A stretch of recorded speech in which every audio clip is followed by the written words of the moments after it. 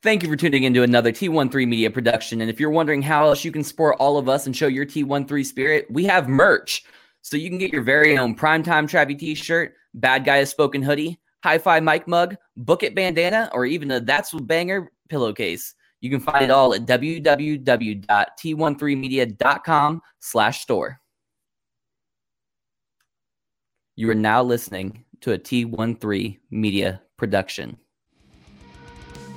Hello, ladies and gentlemen, and thank you for tuning in to the fastest rising combat sports show without a corporate backing. Today, we are going to discuss what's next for some of UFC's biggest stars, rumors of retired boxers returning to the ring, and we will look back at this past weekend with WWE hosting both NXT TakeOver 30 and SummerSlam live from the Thunderdome, plus so much more. But first, let's get to the introductions out of the way. I'm your host, Primetime Travie T, and I'm joined, as always, by my partner in crime, the bad guy, Kenny Davis. Yeah. And this is Teeing Off with Travie T and the Bad Guy.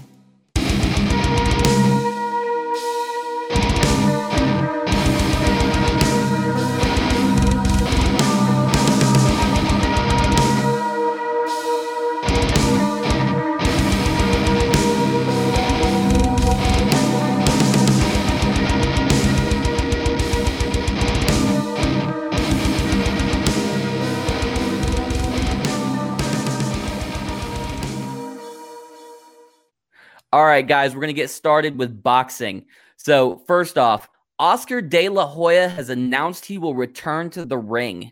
His last fight was 12 years ago with Manny Pacquiao, and he lost via corner stoppage in round 8 of a 12-round contest. Kenny, how are you feeling about this? Now, I'm going to say this. He has no business being in this ring again.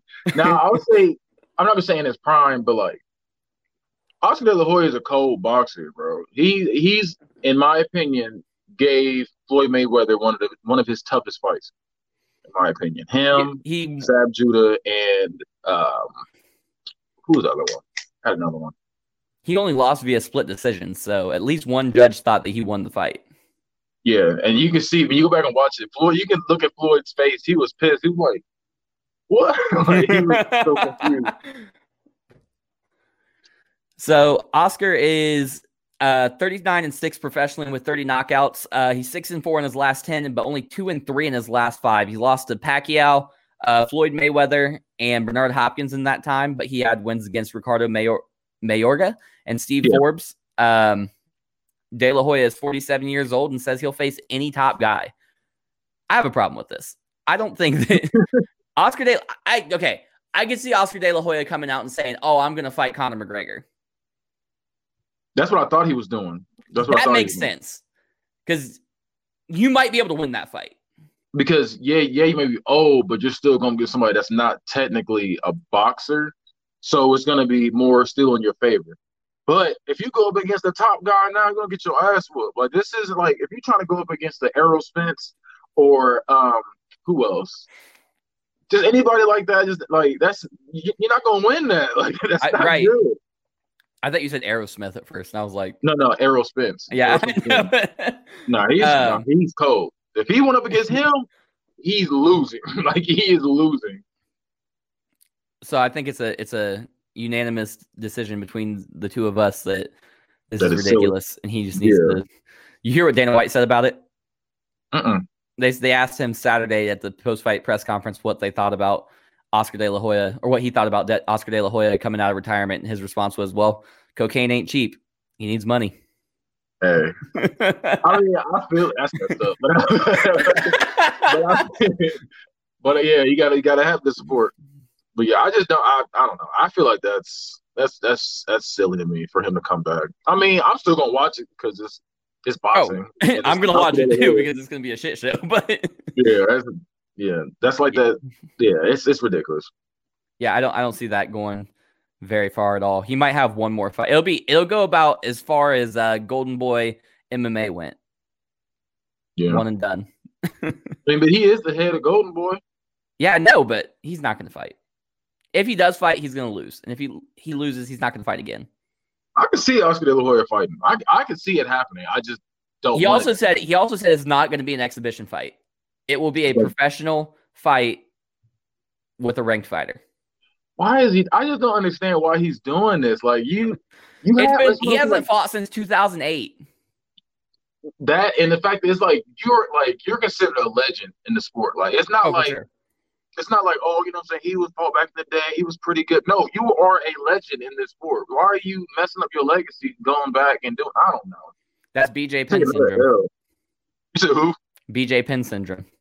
Ugh, that BJ Penn is one of the GOATs. But BJ Penn was new fans won't know it. Favorite. He was my all-time favorite until John Jones showed up. He was my favorite. And it's just he said, ugh. I like BJ Penn. I'm disappointed in BJ Penn losing 7 fights over 10 years.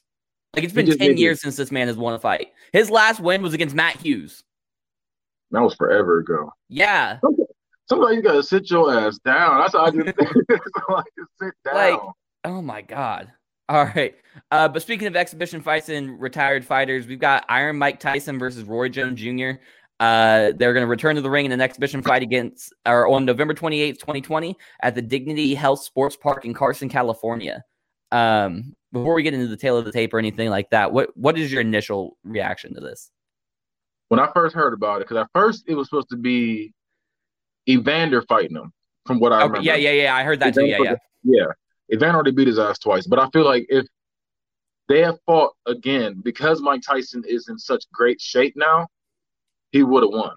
But in my opinion, and people hate me for saying this, I'm going to say it on here too, Mike Tyson is the most overrated heavyweight boxer in the history of boxing. And the reason I say that, before y'all come at me crazy, is because when it comes to a man with a name, he has always lost. He lost to Lennox Lewis. He's lost to Evander Holyfield. He lost to McBride wasn't even a name. It was just like the only people you technically beaten is Michael Spinks, and you beat Larry Holmes. I'm sorry, but we gotta keep it real here. Like, look up his resume. The man be losing. Now, in this case, Roy Jones he's old too, but dang, man, I really wish they didn't do this at this age because it's gonna fuck up my argument. Then it's gonna be like it's gonna be. You think Tyson's gonna win? Then that's what you're.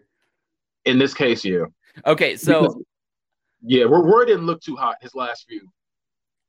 So going off of, let's just go into the tail of the tape real quick. So we've got both of them are fighting out of USA. We've got Mike Tyson is 54, Roy Jones Jr. is 51. Mike Tyson is 50-6 professionally with 44 knockouts. That is a 88% knockout rate, by the way. Then we've got Roy Jones Jr. at 66-9 with 47 knockouts. So he's only at a 71% knockout rate, but that's still ridiculous. No, they're both cold. Like they're both cold. 5'10" for Mike. Roy comes in at 5'11", and Mike has a 71-inch reach, and Roy Jones Jr. has a 74-inch reach. I don't know why, but when they first announced this, I was thinking that Mike Tyson was going to be a lot bigger than Roy Jones Jr. But clearly that's not the case. Well, the reason why he was buff as mess back in the day, but because he was shorter, it made him look bigger. Like because he was short and stocky. Say that again. You cut out, like you dropped. Oh, okay, yeah. But basically, I'm saying like because he was shorter, it made him look stockier. So got you. Yeah, so Mike Tyson was out there looking huge when he was in there. But the thing was, in the heavyweight division, everybody's like 6'4", 6'5", and he came in there 5'10", so he just looked short and stocky. And then the thing is, he's always right here with it, just doing his thing and hitting close range because his arms are little. We're gonna be real here. That's why I said, like, when people had the debate between him and Wilder, Wilder lost to Fury, who's arguably the greatest heavyweight of all time. Oh, for sure. He lost to him, and they're like, oh, Wilder sucks. The only L he took was against Fury. Like, and the first fight was like, he lost, but he knocked him down twice. So I just feel like if it was a fighter with reach, because technically, if you want to be real, go back and look at the Mike Tyson's resume. Every person he's lost to that had a name had long reach as well, and they just kept him at bay, just lighten him up. And I feel like with Roy Jones not having that reach advantage like that, Tyson's gonna lay into him. It's definitely a much smaller gap there with only a 3-inch reach advantage. Yeah. And did you see how quick he was too? Like in his old age. Yes, yes. I ain't gonna lie. Him showing off his combos and his ability to parry and sidestep and all that at 51 years old, it was amazing. Exactly. That just shows you how scary it is. Like how scary some people still are to this day. Like Right, how they say he's the right. world's baddest man. Yeah, it's definitely scary. Also, with him talking about wanting to train Francis Ngannou in actual boxing, that's terrifying. It is because Ngannou's like he's scary already, And I he's feel sloppy. Like that's no, he is sloppy. But I'm saying he's low key like how Deontay Wilder is. Deontay Wilder is real sloppy with his swings. Yep. But the thing is, when he connects, because how strong he is, he's gonna knock you out. And I feel like Yep. with Ngannou, if he has somebody that just taught him discipline, he can definitely go down. I ain't gonna say go down as the greatest, but he'll definitely be talked about as one of the top dogs of all time. Like he'll be in the argument. Top Absolutely. 15. I agree. Francis Ngannou, with just a little bit more technique, is going to be a force to be reckoned with. Like, that's going to be difficult for anybody to beat. I mean, I understand he doesn't have a ton of wrestling experience, and that was like the best way to beat him is keep it close range, make it dirty. But I don't think he's gonna be able to be just manhandled if he gets a little bit more technique. But going back to the Mike Tyson versus Roy Jones, we've got in Mike Tyson is 5-3 with 2 no contests in his last 10 fights, but only 2-3 in his last 5. Roy Jones Jr. is 9-1 in his last 10, 4-1 in his last 5. Yeah, because he's beating them young guys up still, Roy Jones. But I feel like I don't know because he's older. You can see the weaknesses. Yeah, so you can see. Yeah, that's the thing. And I don't want to say because they're young they don't see it, but yeah, it was just like I don't know. But that's still good though to be 9-1 in your last 10. Oh yeah, Especially for as sure. old as he was. And he last fought in 2018 in a unanimous decision win against Scott Sigmund in a 10-round contest. Tyson's last fight was 15 years ago in 2005. He lost a corner stoppage in round 6 of 10 against Kevin McBride. Yep. Yeah, I remember that. It's just that's why I said I was like, go ahead. It's just nasty. Like that's why I said like Mike Tyson. Like when I say unpopular opinion, like I mean, I just feel like when it comes to him, that comes a person with having a name or having a reach advantage, he usually loses. But I don't know. We're gonna see. I just feel like I got my money on Tyson this fight. I think I'm leaning towards Roy Jones Jr. We're gonna see. Like I said, if Roy Jones wins this, then my argument is definitely like, yeah, I told you, it's a man with a name. And you said Roy Jones has the bigger reach advantage, right? Yep, he has 3-inch reach advantage on him. Yeah. Then they'd be like, what? Yeah, right. Currently, isn't Mike Tyson's the one that says if you look for a finish, you won't win a decision? Is that that's his saying, right? Like if you look for a knockout, you won't win the judges. At least not that I know of. I don't remember him saying that. I remember they talk about it in MMA all the time. That they always quote Tyson. I think it's Tyson. But if it is, it's ironic because Mike Tyson hasn't seen a judge's decision since 1991 against Donovan Ruddock. Yeah, he lost that. No, he won. He beat Donovan Ruddock. He won? He's never lost a decision.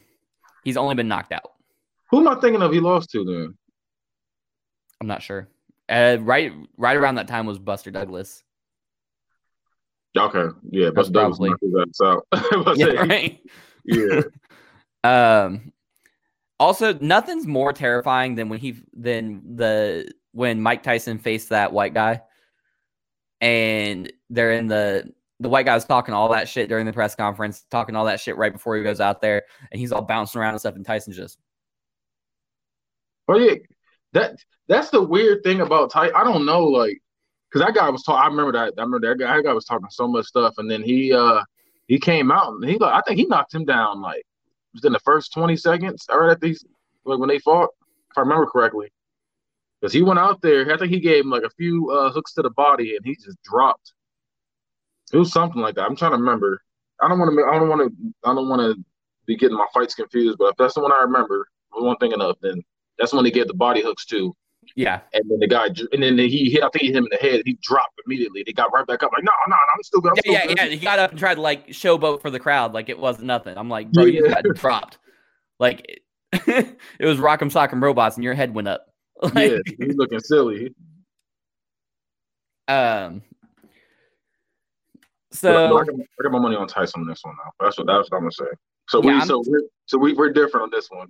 I'm staying with Roy Jones Jr. because currently he's on a 4-fight win streak. Like I said, he's lost one fight, and I'm not positive. Let me look this up just to make sure I'm not. The only fights I remember Jones Jr. losing was against Antonio Tarver. That's the only ones I've seen the L's for. Yeah. Anything else I haven't seen for myself. I've probably come across like, oh, okay, he lost that fight. But usually I remember he won I think it was 4 or 5 different fights he won against Antonio Tarver. Basically, since December 2011 till now, he's only lost one fight.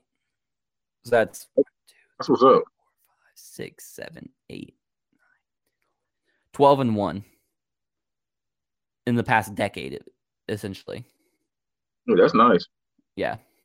Or 12-3 in the last decade, sorry. Because he had 2 losses in the beginning of the decade. Who did he lose to?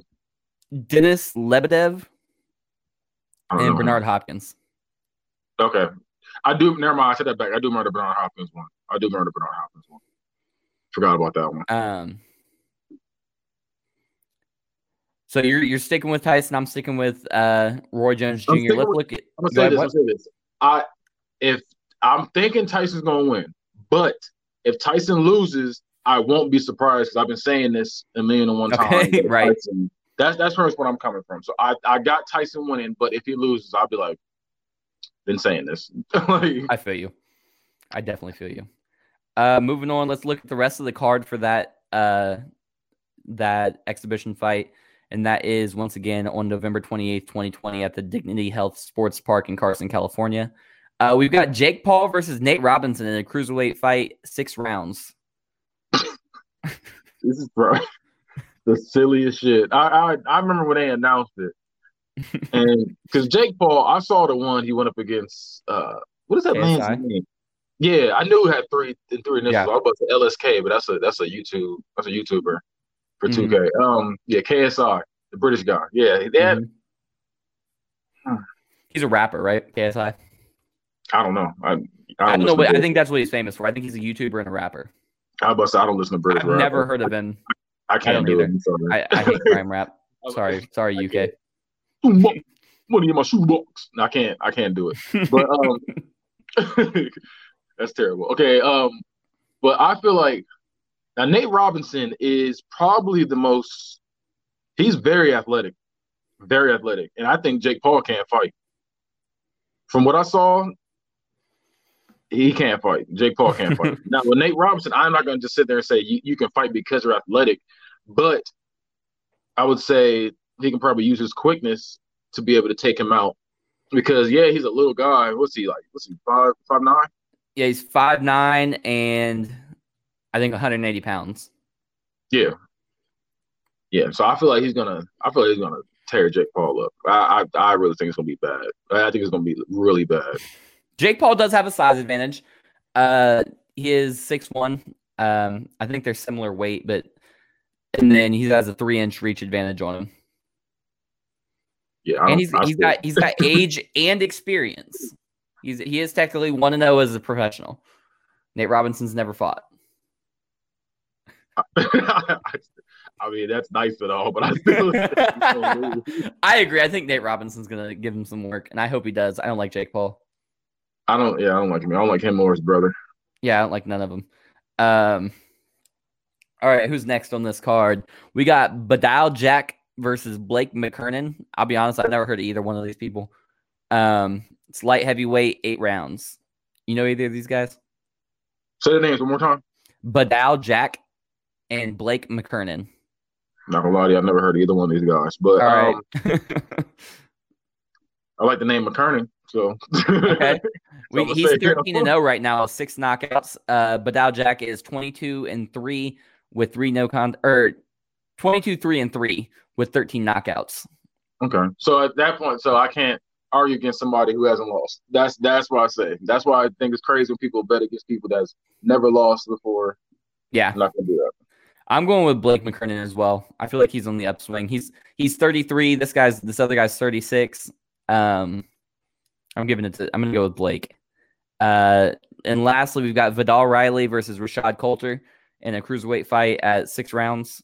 Vidal Riley is a UK boxer, and then Rashad Coulter's only got one professional boxing fight, but he has like 35 MMA fights.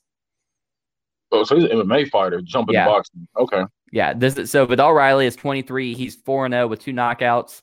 And then Rashad Coulter, this is the MMA guy, is 38 and only 1-0. He has 1 knockout. I'm gonna go with him. I'm gonna go with the MMA guy. I am leaning towards him, but I'm gonna go with the younger guy here. I'm gonna say Vidal Riley, and I think he's gonna knock him out. All right, cool. Because sometimes like the crossover is the hard part. That's the thing. Mm-hmm. Crossing over is the hard part because when McGregor crossed over, he wanted to hit him with sleeper holds and rear naked chokes and all kind of guillotine. So he hit him with a few Conor McGregor became a grappler for the first time in his career. Exactly. I'm just like, come on, man. Like, you wanted to kick him so bad, I can tell. But like sometimes it's really bad, but sometimes it can really work. Like Holly Holm. Holly Holm had a boxing background. Yeah. She was a boxer for that, and she was killing it. And then she came over to UFC, and she started killing it in that too. And then developed a great roundhouse kick for someone that's a boxer, which is wild. But I don't know. So I'm gonna go with the MMA guy for now. If he loses, I mean, I'm just watching to see a good fight. I don't know either one of those guys, but I feel you. On just real quick to discuss Conor McGregor and Floyd Mayweather. Can we be honest here that Conor McGregor has a better chance of beating Floyd Mayweather in boxing than Floyd Mayweather does of beating Conor McGregor in MMA? Because as soon as Conor McGregor kicks him in the leg, it's over. I mean, I feel you. I feel you on that. But that would be the one time Conor could take someone down and ragdoll them. Like I was gonna say, that's probably what he's going to do. He's going to just take him, slam him around, try to make him tap because he's not used to that. Yeah. Now, I'm not gonna say you said better chance. The only reason I don't think Conor's gonna beat him. I think he's like I've said about Khabib. We'll get into the Khabib Conor thing later in the show, but I've said it before that I feel like if they fought 10 times in boxing, Conor might win 1 or 2. Might. Who? Mayweather. I know you're on this 100% thing, but I don't believe in 100% of nothing. 100%. Look, right now, it's 100%. That man is not lost. But I don't think that Floyd is going to win at all against Conor in an MMA fight. Okay, I'll say this just to play devil's advocate here. Okay. Stand up. Mm-hmm. Because I remember Floyd had some weird thing he wanted to do where pretty much it was a boxing match, but he just wanted to have it in a UFC octagon. Yeah, but with UFC gloves. Yeah. So I feel like if they do it like that, because were there kicks allowed in that too? I can't remember. He said you could do leg kicks. You couldn't kick him in the head or the body. Because you can't see it coming. I guess. I don't know, man. Like, but yeah, I think that's fucked up right there. You let Conor McGregor kick you in the legs, you're fucked. I feel you because he's not going to be able to do the proper. Yeah, he's not ready. He's not ready for it. Yeah, that's not his thing. Now, I will say, I feel like he have a way better chance than that than in regular MMA. Yeah, because I feel like what he's going to do is he's going to try to get the win by decision if he did. But I would still give it to Conor McGregor though, if they did it like that. Oh, I agree. Speaking of Conor McGregor versus boxers, what about him versus Manny Pacquiao in a boxing fight? Do you think this will actually happen? It could happen. I mean, I said the same thing about Conor McGregor and Mayweather. I was like, this might not happen. Then it happened. But if it did happen, I'd still have Pacquiao winning. I think so too. Do you think? But does Conor have a chance? He have a better chance with Pacquiao than he did with Mayweather. The thing with Mayweather was because McGregor was winning them first few rounds.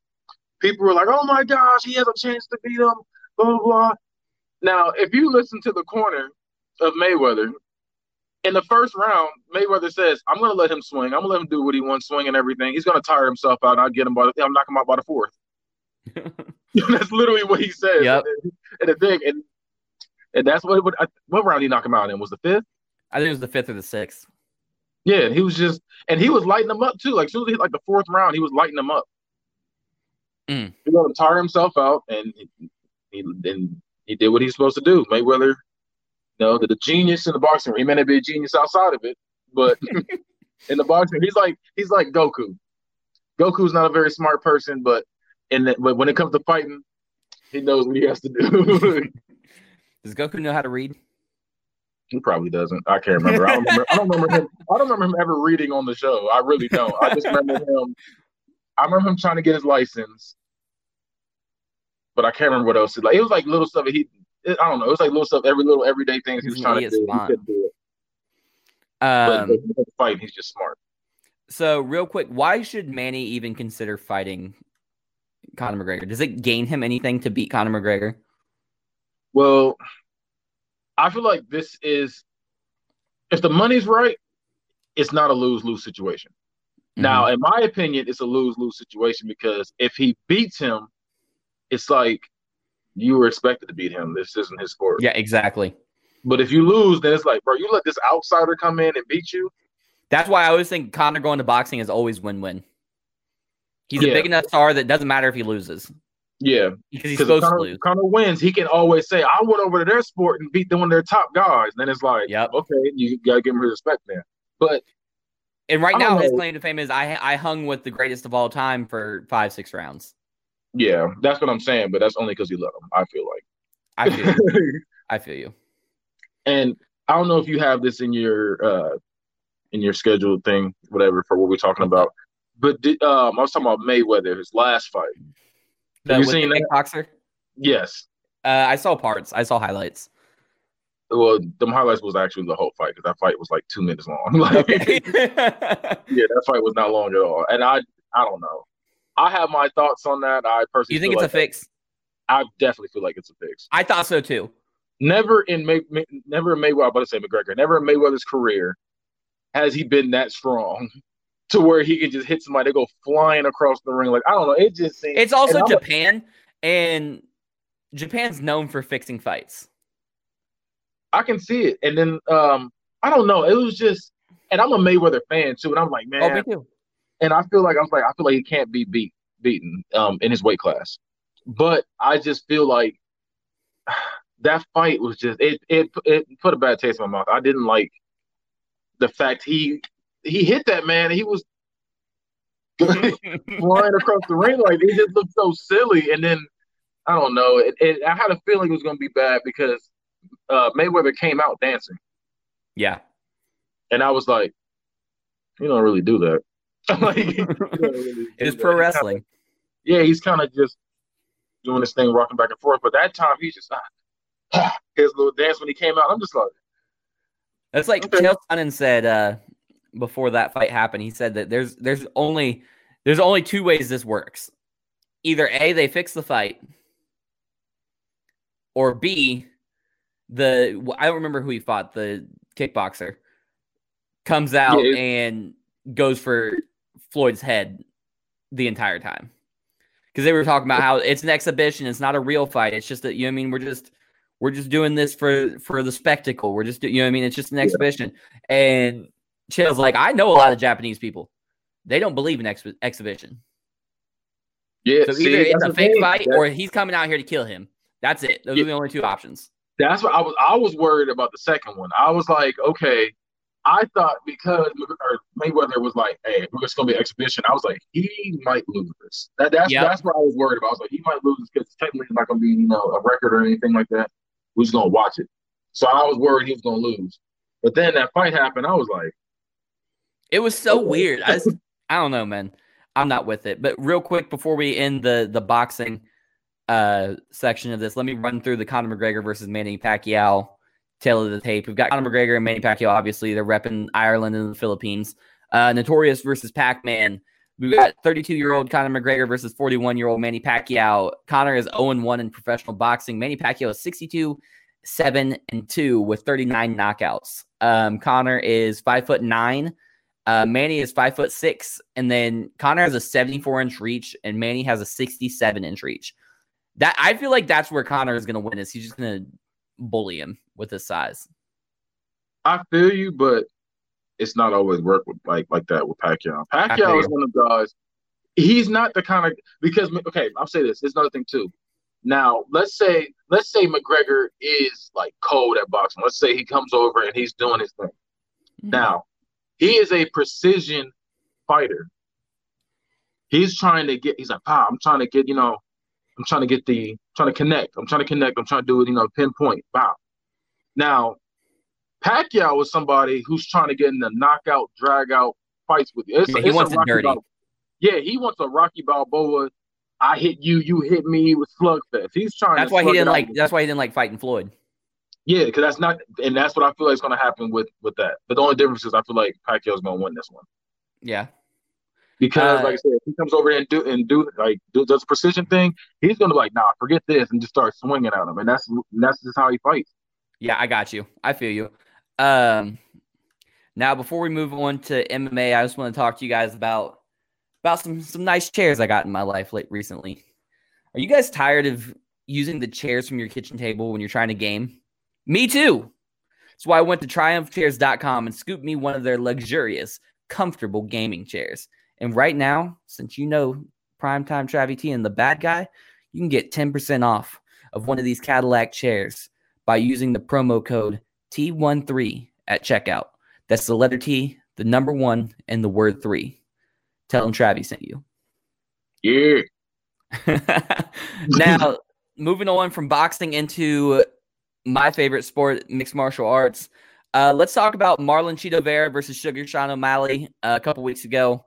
Chito finished O'Malley via TKO in round 1 after a devastating calf kick caused O'Malley to be unable to put weight on his lead leg. See, I watched this with Damone, and we thought he injured himself. We thought he had, stepped wrong, and so it's confirmed that the calf kick did it. Yes. Okay. So I watched a couple other fights that this had happened in. It happened in Henry Cejudo versus Demetrius Johnson. Demetrius Johnson did it to Cejudo multiple times. And it was the same thing.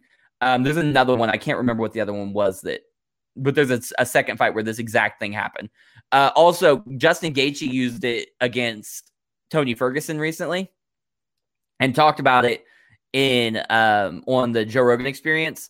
He didn't have as much success as the other people had. But what happens is you kick them, you hit them with the calf, and you kick them in their calf, and it makes your leg go numb. Yeah, exactly. That's exactly what happened to him. Kind of like how you ever been frogged? Been what? It's called where they frog you. They punch you in your thigh with one knuckle out, so it stings and it makes your leg go numb. Oh yeah, it's like kind of like yep. Like that. Yep. You go like that, punch them. Yeah. That's basically what happened, but like worse because he can't stand on it now. He couldn't put any weight on it. So he was. Go ahead. No, I was gonna say that's like people are like, oh, the only reason he lost is because he had bad footing when he tried to chase after him or whatever. Like they were saying stuff like that, but it's like at the end of the day, them calf kicks they do damage, and that's the point of the calf kick is to wear you down, and that's what happened. It just happened sooner than usual. Yep, exactly, and that's I'm not gonna lie. Me and Damone were saying it sucked that he lost his first fight, and it was because of injury. It wasn't because of whatever. But I'd like to retract that now. Chito Vera knew what he was doing. He tactically did a move to end the fight, and he was able to end the fight with that move. So after that fight, O'Malley was carted out of the octagon on a stretcher. Yeah. Ben Askren was on DC and Helwani the next Monday to say that he told O'Malley that he needs to toughen up. He said, "You have one good leg and coaches hot backstage. Macy Barber fought a 3-round contest with a leg injury and didn't get carted off." How do you feel about that? You think it was you agree with Askren, or you agree with O'Malley's decision to ride the stretcher back? I mean, if you got the option to ride the stretcher, ride the stretcher. But I feel like I don't think it's a bitch move for him to do that. They're trying to make it seem like, oh man, I can't believe that's a bitch move. Like No, like everybody's different. Like I feel like everybody takes pain differently. So there's certain people out there like Kobe Bryant who tore his Achilles and walked off the court still. And you got people like, you know what I'm Or saying, Triple that H Jordan. when he tore his quad and finished the match. Exactly. Vincent Mann, he tore both his quads somehow trying to get into the ring. And so And just then he sat there and said, sat there, bitches. continued the segment. But then you got people like, people gonna say I'm saying LeBron hating, but you got people like that catch cramps and got to get carried by two people off the court. Like, but it's like it's different thing. Like everybody reacts to pain differently. Yeah. So I can't shame that man for that. But at the end of the day, you can't be like we can't argue that he's the toughest. Then if that's the case, I can't sit there and say he's the toughest guy out there. But I agree. I can't say he's dominant still. I can say you're dominant. Yeah, he's 12-1. If you win 12 of your 13 fights, you're still dominant. Exactly. And that's another thing too. I want to say too. I don't like how if you're undefeated and you take an L, you're not that guy anymore. You're not tough anymore. They try to do it with Deontay Wilder. They try to do it with Adrian Broner. They try to do it with if Floyd ever lost, they're gonna do it with him. Oh yeah, he sucks. I told you he sucks. Like no, he lost one fight. Your favorite fighter's lost 6-7 fights. He's only lost one. Yeah, I think that's more pertinent in boxing than MMA, because boxing is MMA. You're like, I don't want to talk. You say anything can happen. Boxing. Anything can happen. Yeah, because you're put into fights that are every fight is a tough fight. Like you're never put in there with anybody that you should beat. You know what I mean? Like that's the point. I feel where you're coming from, but I'll say like this. Okay, I'll say what you're saying, but I'm gonna simplify it just a little more. I'll say this. Because you only have to worry about somebody's hands in boxing. Yeah. Whereas in UFC, you have to worry about their hands, their feet, their clinching. You have to worry about takedowns. You have to worry about being on the ground and being submitted. You have to worry about, okay, man, I'm on the ground. He could swing on me. Oh, he could also choke me out. So I got to put my chin down at the same time. It's a lot of different things that go into play. Yeah. And that where in boxing is just, okay, which hands he gonna throw it? How's he gonna do it? You know what I'm saying? And that's pretty much it. Make sure I stay on the defense. So I do feel where you're coming from. I feel like and I feel like they have a like a not a I want to say breeding, but I know that's not the right word, but like they bring you up where usually from what I notice, you don't fight anybody serious until you're already a serious fighter yourself. You know what I mean? Like big name fighters don't fight. No, in boxing. Oh. You don't fight big names until you've already accomplished quite a bit. You know what I mean? You're a 20-0 by the time you fight somebody with a name. Exactly. You got to get like 15 fights under your belt before you took like a top belt. You got other guys, you got MMA guys that have 6 fights to their name and they're fighting the fucking top 15 guy because they're that good. You know what I mean? Like, because they're like, well, what the fuck are we gonna do now? Like, it's like I can't remember the dude's name, but that Russian guy, Russian or Swedish, I think he's like half Russian, half Swedish, and he was. No. He's fighting. He's a welterweight. He fought like 3 times since quarantine. Like he fought twice in a week. Literally, he fought one Saturday, and he was like, "I beat them up too fast, Dana. Give me another one." So that Dana White gave him another fight on the next card the next weekend. Hey, that's what's up. What's his name? I don't remember him. I can't. It's Magomedov, I think. Something. Hold on. But I know Nurmagomedov. No, Khabib Nurmagomedov. But that's what's up, though. It's like you can fight someone to fight somebody else a week later. That's what's up.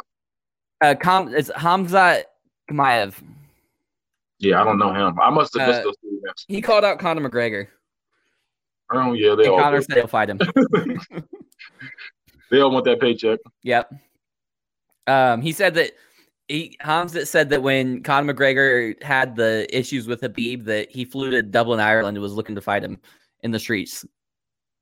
I'm like, these Russians are thugs. Like, they do whatever they want. You want to fight him for real, huh?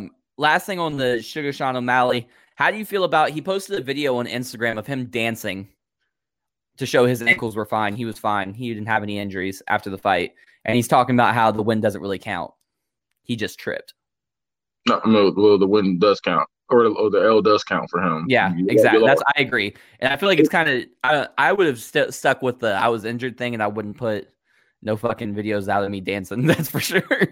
Yeah, like that makes it worse if anything. So then Yeah, it's like, right. okay, Like, so you were in a stretcher for no reason then.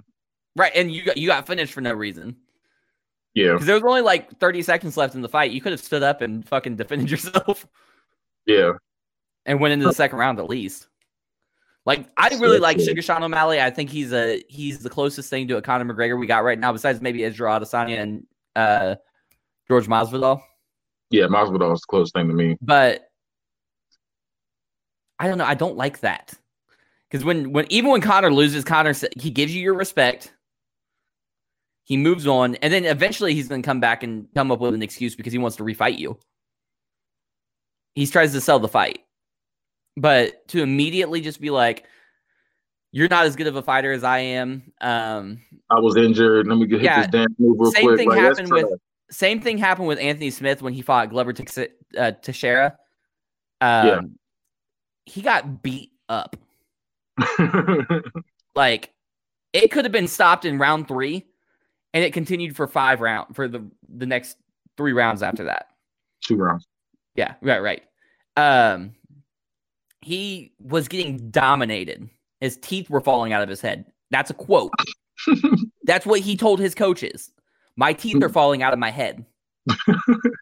Not his mouth, but his head. And he said, it makes me mad because I won the first 2 rounds. Facts. That is true. You did win the first 2 rounds. And I just got tired. And I'm so much better than Glover that this is ridiculous. No, you got your ass beat for 3 rounds. But that's not an excuse either. There is you're supposed to train in cardio. You're supposed to, if you're going for a 5-round fight, if there's a possibility it's going to last 5 rounds, you're supposed to train for that. You don't just go out there and try to give it your all the first 2 rounds and then be tired the last 3. Sometimes you got to pace yourself. Sometimes you got to be like, okay, sometimes you got to give a round. Sometimes, be like, okay, I'm gonna give the second round up so I can have my energy back, so I can be able to go to work the 3rd and 4th round. But it's like, why? That's not an excuse to me. Oh, the only reason he got me because I'm tired. Blah blah. Like, no, you lost. That's an L. You lost. Agreed. Just take your loss and go on. So moving on to the main event of that pay-per-view a couple weeks ago, we got Stipe Miocic versus Daniel Cormier 3. Who did you have winning that fight at the end of round 5? I had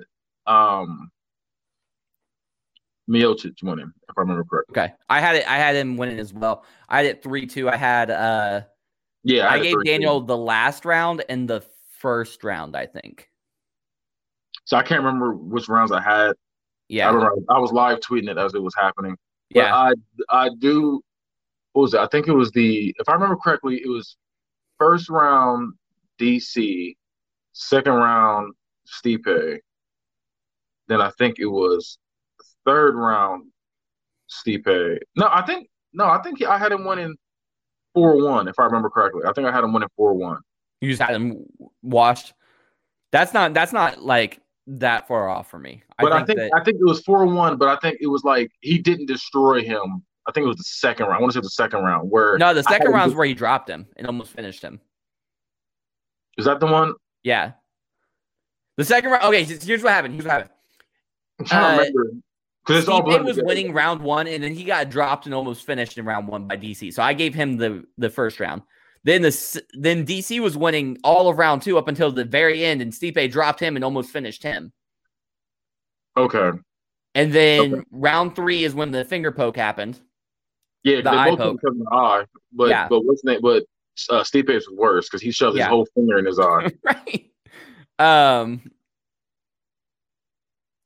then 4 and 5. 4 and 5, I think were 5. I gave it to DC because I think he won the wrestling exchanges. Finally, he was finally winning some scrambles and stuff. Yeah, but he couldn't see out that eye, so he didn't see exactly. So I do remember that. Close. It was real close. But I didn't think it was a close fight. I thought the 5th round was close. And I could see you giving the second round to DC if you, depending on how you judge the fight. I think if you get knocked down and almost finished, you lose that round. That's just my thoughts. Even if you were technically winning the whole round? Yeah, because I think if you're about to lose the fight, you lose. See, That's I'm just going by statistics. That's yeah. me I though. got you. I got you. I'm the other way around. If I feel like if somebody hits you 100 times, you hit me back one time, and I drop, I'm not going to sit there and say you won that round. I feel you. But if you knock me out, I'll be like, yeah, you won the fight. But if I'm down Right. and they're like, man, I'll be like, okay, look, yeah, he won that round, but you're lucky the time kicked in. Like you got saved by the bell. Yeah. That's what I'll say on that. I'm with you on that. So do you think that the fight would have went differently if I don't want to play the like what if game, the shoulda, coulda, woulda, but if the finger poke or the eye poke that Stipe did, if that didn't happen, do you think the fight would have went differently, or do you think Stipe already had control at that point? I think it would have been a closer fight. Okay. And I feel like it would have been more arguable. So because the first two fights, they both ended in knockouts. Mm-hmm. I feel like if that fight had happened, there probably would have been a point where DC would have been a little more aggressive. I think the last two rounds, if I remember correctly, that was one where he was low-key trying to survive, but he was also trying to get some points on the board too. Mm-hmm. That's how I felt. I felt like he was like, okay, my eye's done. Because you can see he was just like this the rest of the fight. He was just hitting them like that. He was trying to make sure, you know what I'm saying, he can still see him because he was like his head was turned because he had to use his vision was done on this side. Yeah, he couldn't see. His depth perception was off. He had no peripheral vision on that one side, right. So he was done. So he was just so Stipe is abusing that, and then I mean you gotta be smart at the end of the day. If you got somebody's eye, you know what I'm saying, closed up or poked it somehow, did anything like that, and his vision's obscured. Oh, I'm hitting that side every time. Yeah, exactly. So I'm not throwing punches to the side you can see. Exactly, and he couldn't do anything about it, and he got the dub. So I feel like it just would have been a different game plan at the end of the day, because if his eye didn't get poked, it would have been a different game plan. I feel like DC would have been more aggressive. We probably would have seen more slams because he probably would have hit him. He probably would have dazed him. He probably would have slammed him and then try to do what he could to try to win that fight instead of let me just get these swings in. I can try to turn my body and hit him this way and stuff like that. I don't know. I just feel like it would have been a totally different fight. I feel you on that. I agree. It probably still would have been Miocic to win it, but it probably would have been a lot closer. Where do you see Daniel Cormier going from here? Does he really retire, or does he fight again?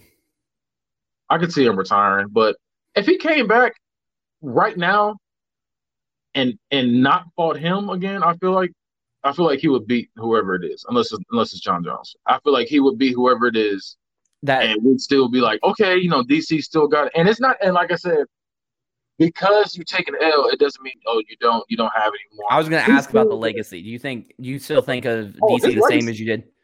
No, his legacy's still good. The fact that he lost that fight, that last fight, because like I said, it's kind of like who else was like that? I'm trying to think who else went out like that. I don't know, but can't think off the top of my head right now. But I just know that when you have an L like that, and you're just like, man, like what if an eye poke? It probably would have been a different fight. That is that kind of thing. So it doesn't seem as bad because he lost it. It's pretty much, this is your last fight. You gave it your all. Yeah, you got poked in the eye, but you still were pushing through, and you were trying to do your thing to keep the fight going. You were a warrior at the end of the day. You were a warrior. That's what exactly. That's the exact word I'm gonna use. You were a warrior, and your legacy. He has a great legacy. In my opinion, he's the second best light heavyweight ever. That's what I was about to say. He's the second best light heavyweight and probably the second best heavyweight. Yeah, but that's great. That's pretty fucking good. Two different divisions. You're arguably the greatest in both. Yeah, that's why you lost to the greatest of all time in both divisions. In both divisions, and that's his only L's. It's not even like you took L's to this person. No, you've beaten everybody else except the GOAT in heavyweight and GOAT in light heavyweight. Not just beat them, dominated almost everybody you ever fought. Exactly. And on top of that, you were, and not even like you lost, I got destroyed by these people. No, you lost. The first fight against John Jones was close. Mm-hmm. The second one, you lost. John Jones came out with a better game plan. But then the first Stipe match was when he lost, if I remember correctly. No, he won the first Stipe one, and then he was beating him for 4 straight rounds, and then at the end of the 4th round is when he got knocked out. Yeah. But that's what I'm saying, though, the fact that like you have a back and forth with this GOAT, And the other GOAT, you arguably like people could argue that he won that fight against John Jones. Yeah. I don't think so. I personally don't think so. I don't think so either, but I get the argument. Yeah, but you can argue that. I think Gus might have beat him in their first fight. Gus might be who? John Jones in the first fight. John Jones' last 3 fights, it's kind of, I'm like, yeah. It was a little shaky. That's what I'm gonna say. I'm a little shaky. Before we get into, we'll get into John Jones momentarily. What do you think is next for Stipe? the heavyweight title? Yeah, who do you think he fights next? There's only one right answer. I know it's supposed to be Ngannou, but I don't think he is gonna fight him. That's gonna make me so mad. He's been waiting for 3 fucking years. He's just been wrecking people. And I think it's gonna be. They're gonna try to make it. I don't know. I don't personally see Ngannou going up against him next. Even though I would love to see that. I would love to see that fight. Yeah. But I just don't see it coming. I just don't see it. Jones? I feel like they're going to try to make Jones that next guy up. I feel like they're going to give Jones I feel like they're going to give Jones a heavyweight that's seasoned, so we can be like. You said Derek Lewis. That's a perfect fight for John Jones. He would destroy Derek Lewis. I feel like. But think about it. All of the best heavyweights in the world, John Jones beats them. The only 2 people I can see him fighting right now is Francis Ngannou, because anything can happen with that motherfucker. Because if you would have told me that he would have knocked Cain Velasquez out in 15 seconds, I'd have been like, you're fucking nuts and bananas. Like, I don't believe nothing you said. And then Stipe. I think ultimately, they both lose to John Jones. But I think Stipe can make a close fight. And I think Ngannou has the chance to knock him out. I like that. And you know I'm a John Jones fan too, but but we're gonna be realistic at the end of the day.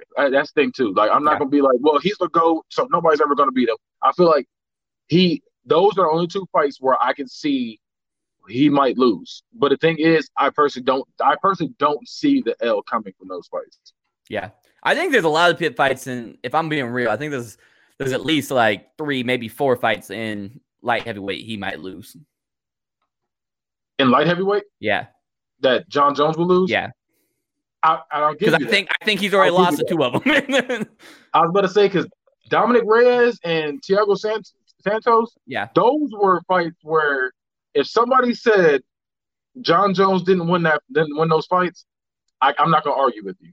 Yep. That's the thing. I'm not gonna argue with you. Yeah, he got the dub, but I'll be like, those fights were shaky. Like I feel like it's one of the ones where there's certain rounds in those fights where you can edge it towards whoever. It's not a wash. It's not like, oh, that round was definitely John Jones. That round was definitely such. It's always like John Jones won this round. He won this round. He won this round. This one's kind of debatable. Like that's how I feel with those last few fights, and I hate it.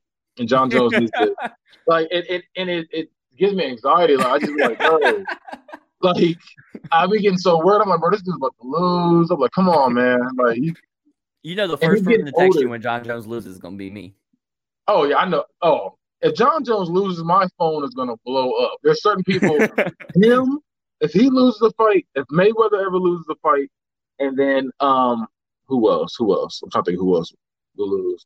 I don't know, but if anybody, if certain people they lose, I'm definitely getting a text from a whole bunch of different people. I know you saw that. Such and such. That's how I texted you when Tyron Woodley got beat up by Kamaru Usman. I'm like, I know you watching this shit. Oh my god.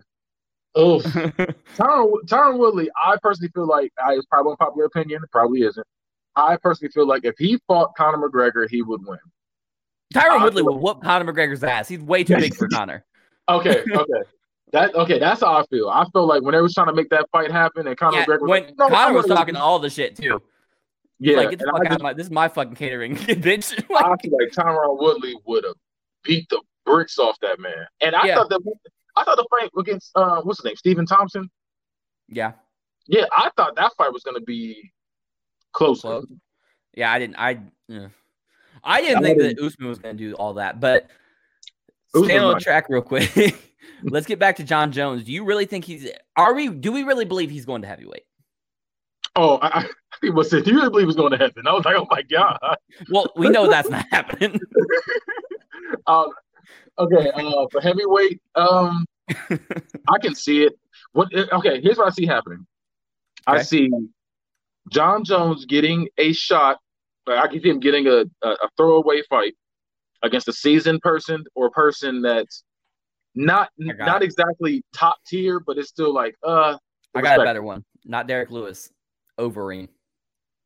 Yeah, that's what I'm saying. It can be somebody like that. It's not gonna be. I don't see Derek Lewis fighting him, but I was say, but Derek Lewis is already scheduled to fight Curtis Blades in November. So yeah, but I just personally feel like he's not gonna like. Person, I got two scenarios gonna happen. I feel like either one, he's gonna fight somebody that's either super seasoned, like old but is still respected, or somebody that's still on the come up and they're not exactly here yet, but it's like they're down here. And he's gonna get that dub. He'll get a shot at the whoever the champion is. He's gonna win that. Then he's gonna retire. That's what I think is gonna happen. Or the other one, he's not gonna do it. He's gonna retire. He's gonna talk all this. He's gonna talk all this mess, and it's just never gonna happen. Okay, see, that's what I'm leaning towards. For whatever reason, I just feel like John Jones doesn't want to actually fight at heavyweight. He's just doing it because it's expected. Everybody wants him to do it. Yeah, because he should fight at heavyweight. Because let's be real, he's not that much smaller than the heavyweights. He's not. He's not technically. Him and Stipe are about the same size. I was about to say, build wise, he's bigger than everybody in light heavyweight. So he's bullying the whole light heavyweight division. Exactly. And what made it worse was not only are you bullying everybody, you're quick too. You're quick and you're smart in the ring. That's how I feel about Khabib. Khabib is bullying the lightweight division because he's bigger than everybody. Like, he's really a 170 guy. I was going to say, he's pretty much a middleweight. Dropping down lightweight. Daniel Cormier said nobody from 185 pounds or down can stop Khabib's wrestling. Yeah, I personally don't see anybody doing that. I think the closest one was Demi and Maya. I would have put in his prime. They would have been that would have been a nice little exchange wrestling wise, but I still would have had Khabib winning that. But I just think that would have been the best shot he would have had against him. So with John Jones, does a loss at heavyweight damage his legacy? Yeah, it would.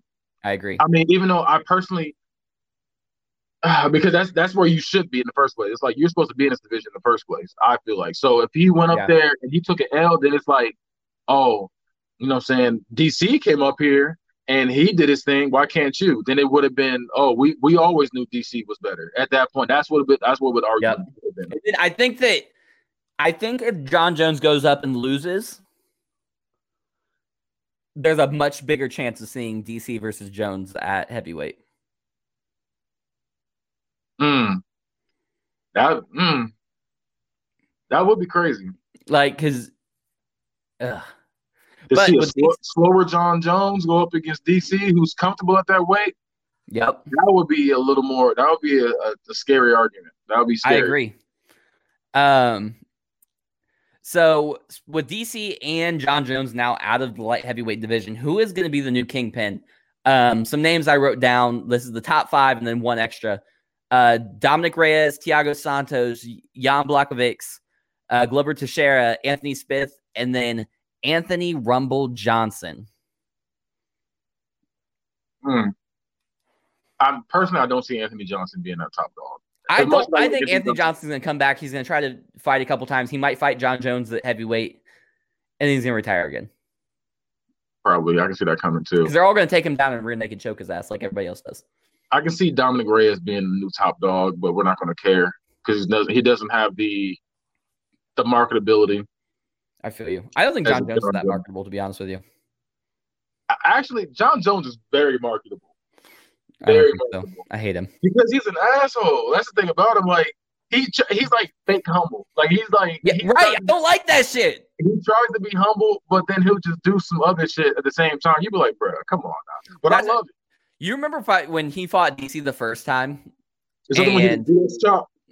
You said what? I don't remember exactly, but everybody booed DC and acted like DC was the worst human on the planet, and we're cheering John Jones like he was fucking Mother Teresa.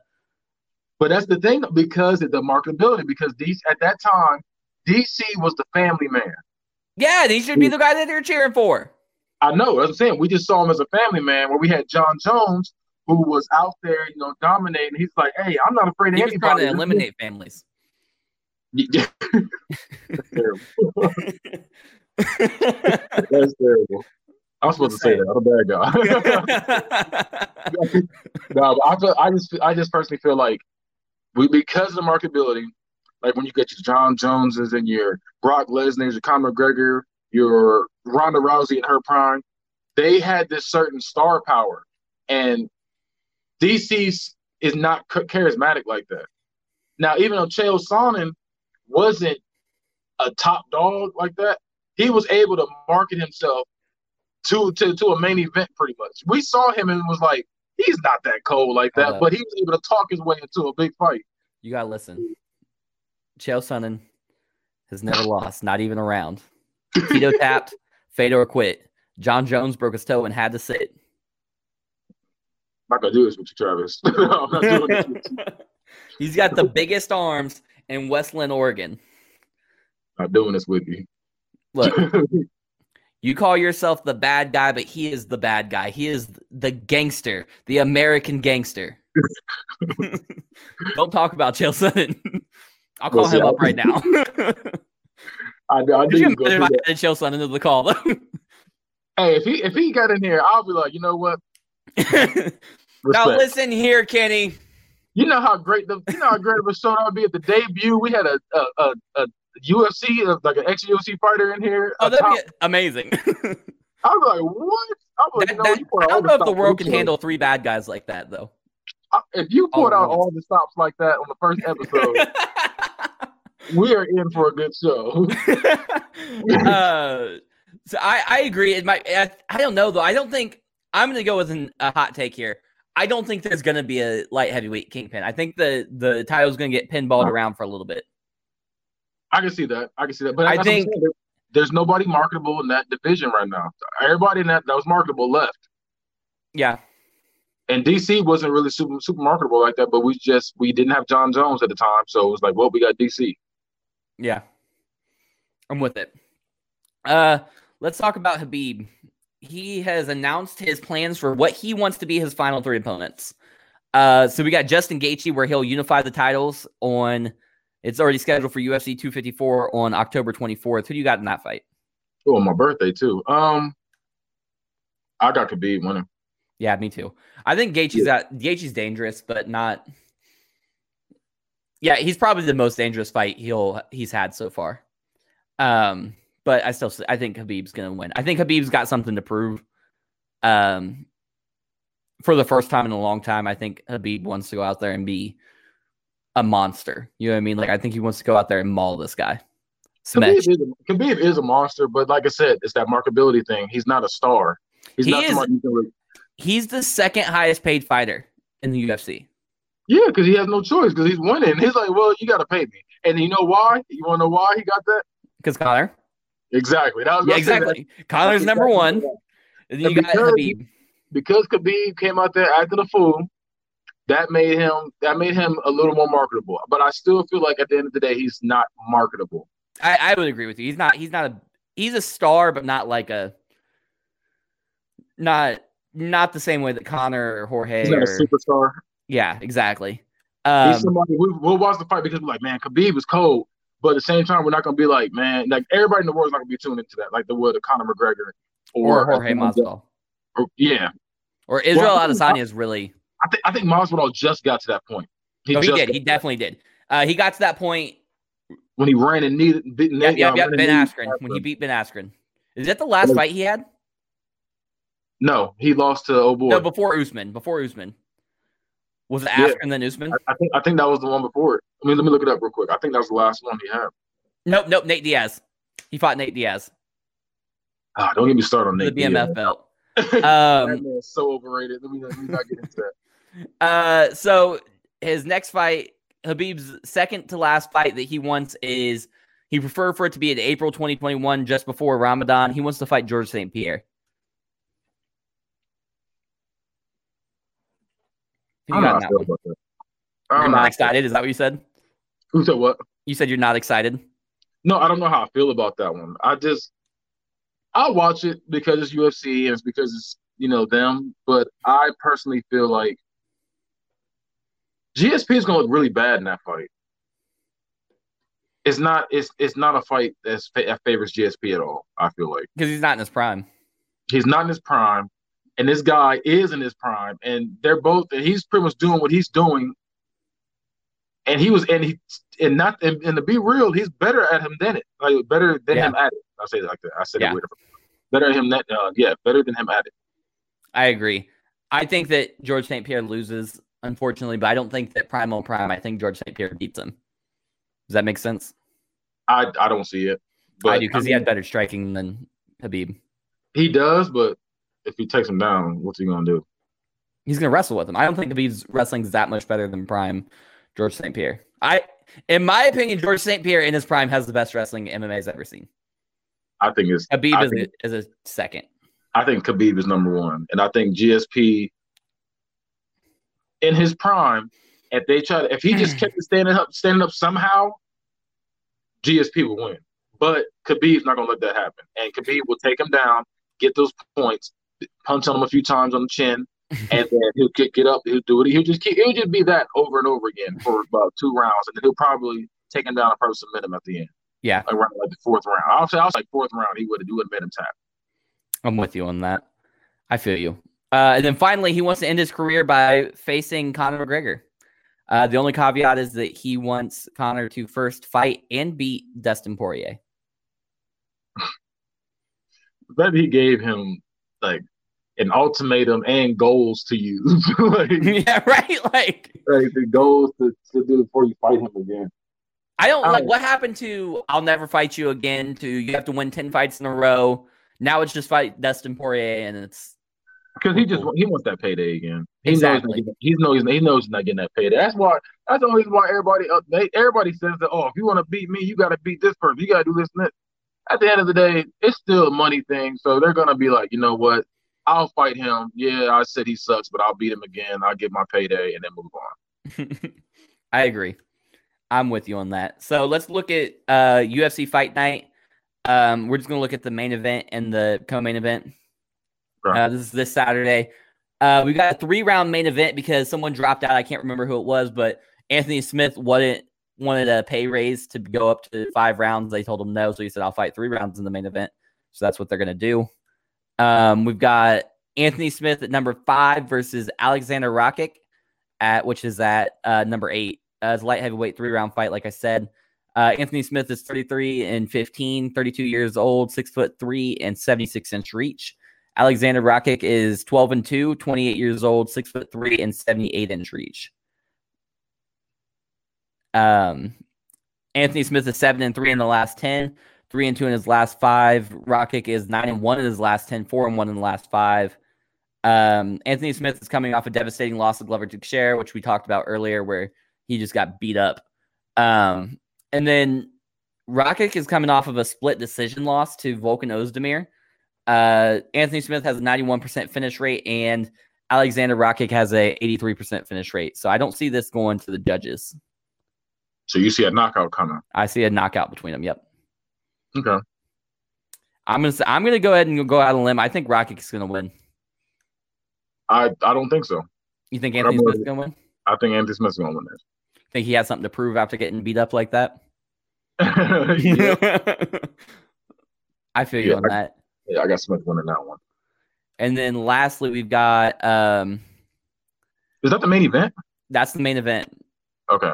And this is the co-main. Robbie Lawler, number 13 at welterweight, versus the number 14 welterweight, Neil Magny. That's also a 3-round fight. It's going to be a fight, right? I'm more excited about that fight than the main event. I was just thinking, like, you could put them in main event. I've been dope. Yeah. You got 28-14 Robbie Lawler. He's 38 years old, 5 feet 9 inches tall, and 74-inch reach. Versus Neil Magny. He's 23-8, 33 years old, 6 feet 2 inches tall, and 80-inch reach. That's a huge fucking reach advantage. 6 inches. Wow. Yeah. Robbie Lawler is 6-4 in his last 10, but only 1-4 in his last 5. He's coming off a unanimous decision loss to Colby Covington. Is currently on a 3-fight loss streak. He has a 75% finish rate.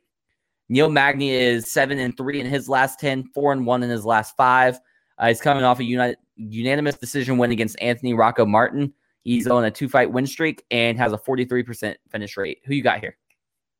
I got Magny winning this. I agree. I think Robbie Lawler is He's washed now. not. I don't want to say. I was gonna say washed, but I don't want to say washed because I fuck with Robbie Lawler heavy. So I But like Robbie Lawler, but after that L he took to Tyron Woodley, his career went downhill after that. I I feel like Robbie Lawler is not best suited for the UFC anymore. You say he should go to like MMA or Bellator? Yeah. Yeah. That sucks.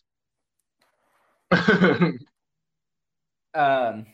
Yeah, I got Magny winning that. Magny, they're both cold. If it was prime on prime, that would have been crazy. I think Magny's going to outwork him for all 3 rounds and win a decision. I can see that. And then, but here's my question. That'll be 4 straight losses for Robbie Lawler. Do you think he gets cut? He's out of here. I agree. And I think he goes to Bellator.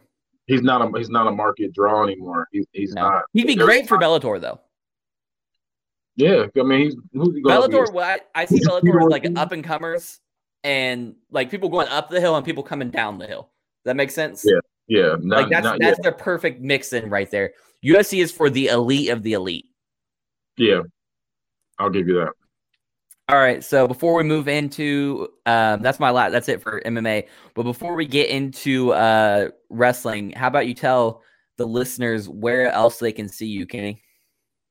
You can see me on the Bad Guys Spoken podcast on YouTube. We are available on Facebook, Twitter, YouTube, Instagram, and TikTok now. We got a TikTok account. Hey. Yeah, so we trying to be everywhere. Just look for Bad Guys Spoken. That's usually the at either the Bad Guys Spoken or just Bad Guys Spoken. It's usually Bad Guys Spoken. But yeah, if you like unpopular opinions and you like, raunchy and what's the other word I'm looking for? Just off the handle. Yeah, just raw footage and just might get canceled kind of stuff. Just go ahead and watch the Bad Guys Spoken. We talk about everything there from music to movies to fighting to sports, everything. I like it. And if you miss any episodes, you can find them at team13media.com. All right, let's get into this wrestling. Talk about wrestling. We're going to review TakeOver 30. We're just going to go over a couple matches here. Did you get a chance to watch any highlights or watch the show at all? I didn't get to watch either that or SummerSlam. I was supposed to watch that tonight. So okay, I'm getting the highlights from you. Okay, cool. So with the North American title match, we had Damian Priest versus Cameron Grimes versus Johnny Gargano versus Velveteen Dream versus Bronson Reed. Watching this match, I just watched it today. I didn't get to watch it Saturday, but this was honestly one of the funnest ladder matches I've watched. One, Cameron Grimes. I don't know if you know who that is. No, I do. I know all of them. Velveteen Dream is. I saw a post where they said one got to go, and it was either him or Billy Gunn, and it was hard for me. I'm not gonna lie to you, it was hard because I like Velveteen Dream and I like Billy Gunn, but I personally feel like Velveteen Dream is a better wrestler than Billy Gunn. 100%. Now, before I get into this, I gotta ask you this question. Okay. I gotta ask you this question. Have you seen the news with Velveteen Dream recently? The news? Yeah. I think he said nudes at first. I was like, I hope he didn't say that. I mean, it kind of relates to that. Uh-oh. No, I didn't see that. He's been accused by 2 people of being basically a groomer and a pedophile. Oh, wow. Dang it, Velveteen. I agree, because that pisses me off, because, he was one of my favorite wrestlers. Here's the thing, though. Triple H has come out on behalf of WWE and said, hey, we looked into this. These accusations happened about 2 months ago.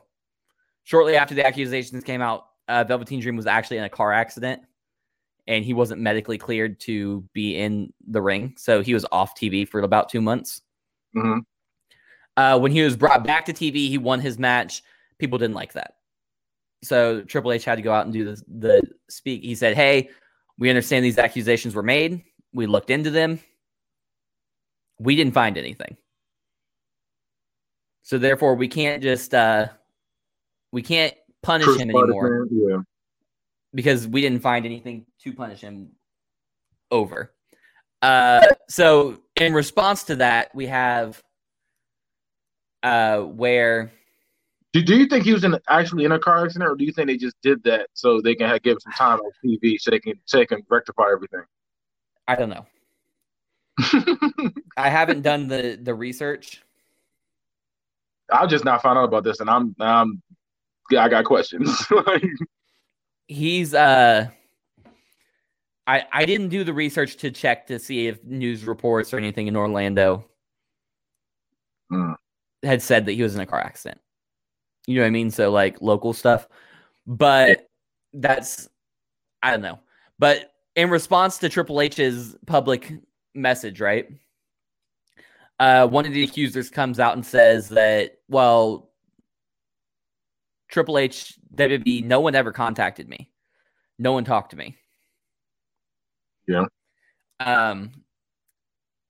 So on one hand, I've got to think that with there not being any charges filed against Velveteen Dream, no arrests made, no public investigations made, WWE says it's clear. All we have on the other side is just someone saying that it happened. There was a screenshot and a screen recording that was supposed to be like evidence against him. And it never came out? No, it did. They released him. The accusers released him. But I don't know. I'm usually on the side of believe the accuser because usually where there's smoke, there's fire. Mm-hmm. But I don't understand how none of these other things, no public investigation, no arrest, no charges being filed, no WWE being just, there's nothing. John, that you guys can hear on Book It a Wrestling podcast every once in a while, is very much against Velveteen Dream at this point and wants WWE to release anything they found that would exonerate Velveteen Dream, which is not going to happen. They're not going to release the evidence against him or him. Either way. Okay, I'll say this. Just if he did do that, and it's true, they need to get rid of him. He needs to do jail time. Agreed. He needs to be persecuted for that. Agreed. Now, if he did not do that, and these accusers are just trying to, I'm just pretty much jealous and hating on him, whatever, and they want to see him go down, I feel like they need to be persecuted. Another thing is one of the accusers is an indie wrestler.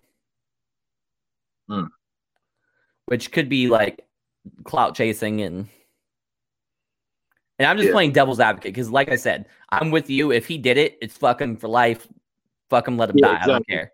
You know what I mean? But if he didn't do it, that's my thing. Is I feel like this could end up being Muhammad Hassan all over again. That sucks. But what Muhammad Hassan was, that had nothing to do with him. This has everything to do with him. If he did this had everything to do with Velveteen Dream. But I'm saying if he didn't do it. Oh yeah, then it's all over again. Where, yeah, it's just But going back to the match, so we don't spend too much time on Velveteen Dream and his situation. Yeah. Cameron Grimes. This is the first time I saw Damian Priest, Cameron Grimes, and Bronson Reed. I don't follow NXT heavily, so like that's my fault. I guess. I usually watch the highlights. I've never watched the whole thing. I don't have cable anymore. I just watch everything on WWE Network when I watch that stuff. I just watch pay-per-views now. So I just happened to miss this one because I was working that day. So I did want to see that. And I still recommend going back and watching it. It's such a fun match. I'll definitely watch it. Cameron Grimes does comedy so well. Like he was doing comedy the entire match. And it never felt out of place. Like, when Santino Marella would do comedy, it would just feel like R-Truth, and it just feels like... It feels forced. It took away from the moment. Everything that Cameron Grimes did was, one, hilarious, but two, fit perfectly into the story of the match. At one point, he goes to pull a ladder out from under the ring, and it's like a fucking 2-step ladder. He's like, what the fuck is this? And then he was climbing up on, like, there was the 2 ladders side by side. He climbed up, like, on both ladders. And then they picked the ladder up and pulled them apart and made him do the splits. Like everything, it just made sense. Whatever he would do, it made sense. I liked Bronson Reed and Damian. I liked everybody in this match, to be honest with you. If the accusations against Velveteen Dream are proved to be untrue, I can see all of these guys at the top of the card on the main roster. Being top dogs, yeah. Yeah. Overall, I'm glad that Damian Priest won. I probably would have rooted for Cameron Grimes overall. He was probably my favorite of the match. Damian Priest winning was cool, and then he took the title and went directly backstage to a hot tub full of girls and had them pour champagne all over him after he won. And I'm like, that's G shit. I'm with it. Did I like it? Yeah. Next up, we had Pat McAfee versus Adam Cole. Yeah, I am shocked how good Pat McAfee was. So he's actually a decent wrestler. Yes. Okay. I saw that clip of him punting him. Yeah. In the head. Yeah, I saw that. If they would have had Pat McAfee beat Adam Cole, I wouldn't have been surprised. Yeah. Like, it made sense. At one point, Pat McAfee's entourage that had like AJ Hawk and some other football players got into it with Adam Cole and the Undisputed Era. Yeah. And then the security came out and like was breaking them up. And at this time, fucking Pat McAfee climbs the top rope because they're all on the outside of the ring by the ramp. Pat McAfee climbs the top rope and does a swanton dive into all of them, knocks everybody out. See, yeah. He does a moonsault. Like he did all kinds of shit that like you wouldn't expect a celebrity to do. Because usually they come out there, they don't really do too much. Exactly. There's kind of like remember Snooki versus Snooki and Trish versus whoever they fought at WrestleMania that year. That was awful. I'm so glad that's not what happened. But Adam Cole ends up winning that match. But it was close. I could see them running it back for Survivor Series or Mania or something. Okay. I could see them doing another one. Because Pat McAfee's not in the league anymore, if I remember correctly. No, he gave it up to do like podcasting and other stuff. Like he left in his prime to go do other things. Yes, that's what's up. Then he can definitely do it, and he can definitely be one of the. I won't say top dogs, but he can definitely do his thing and bring more viewers in. Oh, for sure. Next up, we've got Keith Lee versus Karrion Kross for the NXT title match. You know who Karrion Kross is? That's the one with Scarlett Bordeaux, right? Yep. Okay. Yep. He used to be Killer Kross on the Indies. Man, that's where I knew him from. Okay, I was like, why does that man look familiar? I just can't think of where I knew him from. Killer Kross, that's who it is. I ain't gonna lie, he looks a little like if I just saw a picture just from like the neck up of this man, I would think that he's probably in like the KKK or something. I'm just saying, like I couldn't believe it. Like he's got that like pencil thin fucking goatee. Yeah, he looks nasty, but I didn't realize that was him till just now. I was wondering because I looked at him and I was like, that man looks familiar. I just don't know where I know him from. So Beth Phoenix had a line in commentary right before the match started that made sense. She said if Keith Lee is the superhero we've always wanted, Karrion Kross is the supervillain we've always feared. Okay. And that told the story of the match perfectly. So, okay. Dude, keep going. I was just thinking about something. He beat Keith Lee to a pulp. And every time Keith Lee would start to get a little comeback coming and everything, he would just beat him down again. Slow, methodical, monstrous. Keith Lee looked like, Corey Graves said it best, Keith Lee looked like he had been fighting for 2 hours. Karrion Kross looked like he just walked to the ring. It was crazy. Keith Lee hit him with his finish, which is also called the Spirit Bomb. So I kind of fucked with that a little bit. It's like a last ride and a Batista Bomb combined. I like that. But then he just kicked out. Keith Lee did? No, Keith Lee hit the Spirit Bomb and Karrion Kross just kicked out. Then Karrion Kross ended up winning the match as he should have. He's been destroying everybody. So I'm with it. But the thing is, there's rumors that he has a torn rotator cuff. In real life, he does? Yeah, in real life. He might be out for a while, so he might have to vacate the belt. Then we've got SummerSlam, which was Sunday. Only going to go over a couple matches here as well. We've got Seth Rollins versus Dominic Mysterio. See, I want to see that. I heard, he got his wrestling gear and everything, and I heard this fight was amazing too. Yeah, when I tell you he was cold, he was cold. Like, he came out here and he looked like he belonged. That's good. That's good. I mean, some of that credit has to go to Seth Rollins because Seth Rollins is one of the best wrestlers in the world, period. I'd say probably is the best wrestler in the world right now. No, I wouldn't say that. That's a lie. Randy Orton is the best wrestler in the world. As much as you talk about Randy Orton. Randy Orton's the best wrestler in the world right now. Seth Rollins is probably second, though. Okay. But this match, it was a street fight. It made sense. Like, before the match started, they showed Ray, his mom, and Ray, Dominic, and Dominic's mom backstage. And Dominic basically told his mom, like, hey, you need to go somewhere else. I need to talk to Dad. And he told him, he's like, look, this is my fight. I don't care what's going on. You can be in my corner, but you don't do anything. You don't step in. And I kind of fucked with that. Yeah, he told Rey Mysterio. He's like, Ray's like, I can't do that. He said, then you can't come out here. And Ray's like, all right, I promise. He's like, all right. You promise. Okay, this is what I'll give Dominic for sure, too. They've given Dominic some great storylines. Yes. For him just starting. Like, he got out there, he got, demolished by Brock Lesnar. He was getting the thing with Samoa Joe, like just different things like that. He's really giving some good storylines as soon as he got out there. Agreed, 100% agreed. Not everybody gets that, and that's a good thing for him. They're doing him justice. I agree. Right. I agree 100%. What was I saying? So then they come out and they're beating the fuck out of Dominic Mysterio. Like, he's having his hope spots and he's doing his thing, right? Like, it's all good. But they're beating him down. And then he ends up getting the upper hand on Rollins, gets him on the mat. He climbs to the top rope and does the frog splash. Okay. In memory of Eddie Guerrero. Then eventually, like, the match keeps going. They're beating each other up. They had a bunch of weapon spots, like all kinds of stuff. There was one spot where there was a table set up. And actually, no, that's not. I'm thinking of a different match, but it was a good spot too. It was Mandy Rose versus Sonya Deville. But there was a table set up, and she was just sliding chairs, like steel chairs, rapidly across the table every time Sonya Deville would try to stand up.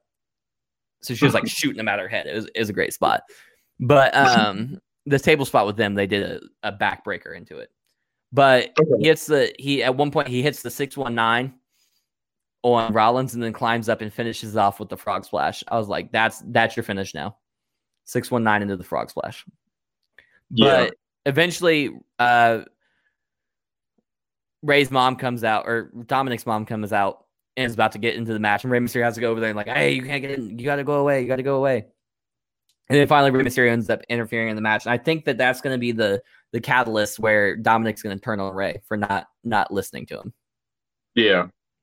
Rollins ended up winning the match, but there was a couple of times where it looked like Dominic was actually going to win. So I'm with it. Dominic can stay as far as I'm concerned.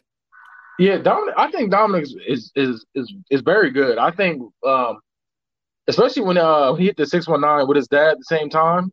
Yeah, it's like stuff like that. We saw how he's good. Like he belongs. I feel like he'd be a good addition. He's a great addition to the brand. I 100% agree. Next up, we have the WWE Championship match with Drew McIntyre versus Randy Orton. Drew McIntyre ended up retaining the title. It was a good back and forth match. I mean, the "you'll never see it coming" thing that's the tagline for SummerSlam this year, and it was put well use here because it ended with a backslide pinfall. Yeah, I did see that. I saw that. Yeah, so it was a good match. Not like anything special to write home about. Nothing really to go over too much there. And then finally, the main event was Braun Strowman versus The Fiend. This was pretty much just a brawl the whole time. The Fiend ended up winning. But after he was done celebrating, or as he's celebrating, it was the return of the big dog. Oh, no, I did see that. Yeah, Roman Reigns came out. And I don't know if he's a good guy or a bad guy, to be honest with you. Which one? Roman. Any of them, to be honest with you. I was going to say, out of this storyline, I don't know who's the bad guy in that. Because they're all doing bad guy shit. Yeah. He speared he speared the Fiend. Okay. And then beat the living shit out of Braun Strowman. Yeah. And told him, "You're not a monster unless I'm here." Yeah. I see. I saw that part. And then he told Bray Wyatt, "You're just a freak in a mask. You can't handle these responsibilities." Yeah. That's nasty. That's a nasty line by him. Roman, I'll say this. Okay. Now with the Fiend, I love the gimmick. Love the gimmick. Love the entrance music. I love everything about him. But the only thing about him, when WWE makes his storylines, is very hit or miss with him. And I feel like because I did see with the Fiend, okay, it's very hit or miss with him. And I feel like this was a miss when he went up against Braun Strowman. Yes. Okay, yeah. I feel like they could have handled it better. Yeah. So I also went on too long. Yes, and I feel like with him, I don't know. That's the thing about the Fiend. It's like it's such a great gimmick, but I feel like when they get supernatural with him, it's really silly. Like it's so silly to the point where it's just like it's 2020. Supernatural stuff doesn't work.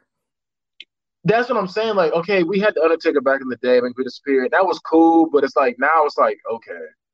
I don't know. It just doesn't work as well, especially when you're trying to do new stuff. You don't know what you want to do with him either. So it's like you want to let's do the red lights. Let's not do the red lights. Let's have him go up against John Cena and have him go into different worlds. Let's have him have a regular match. Hey, that John Cena match was cold.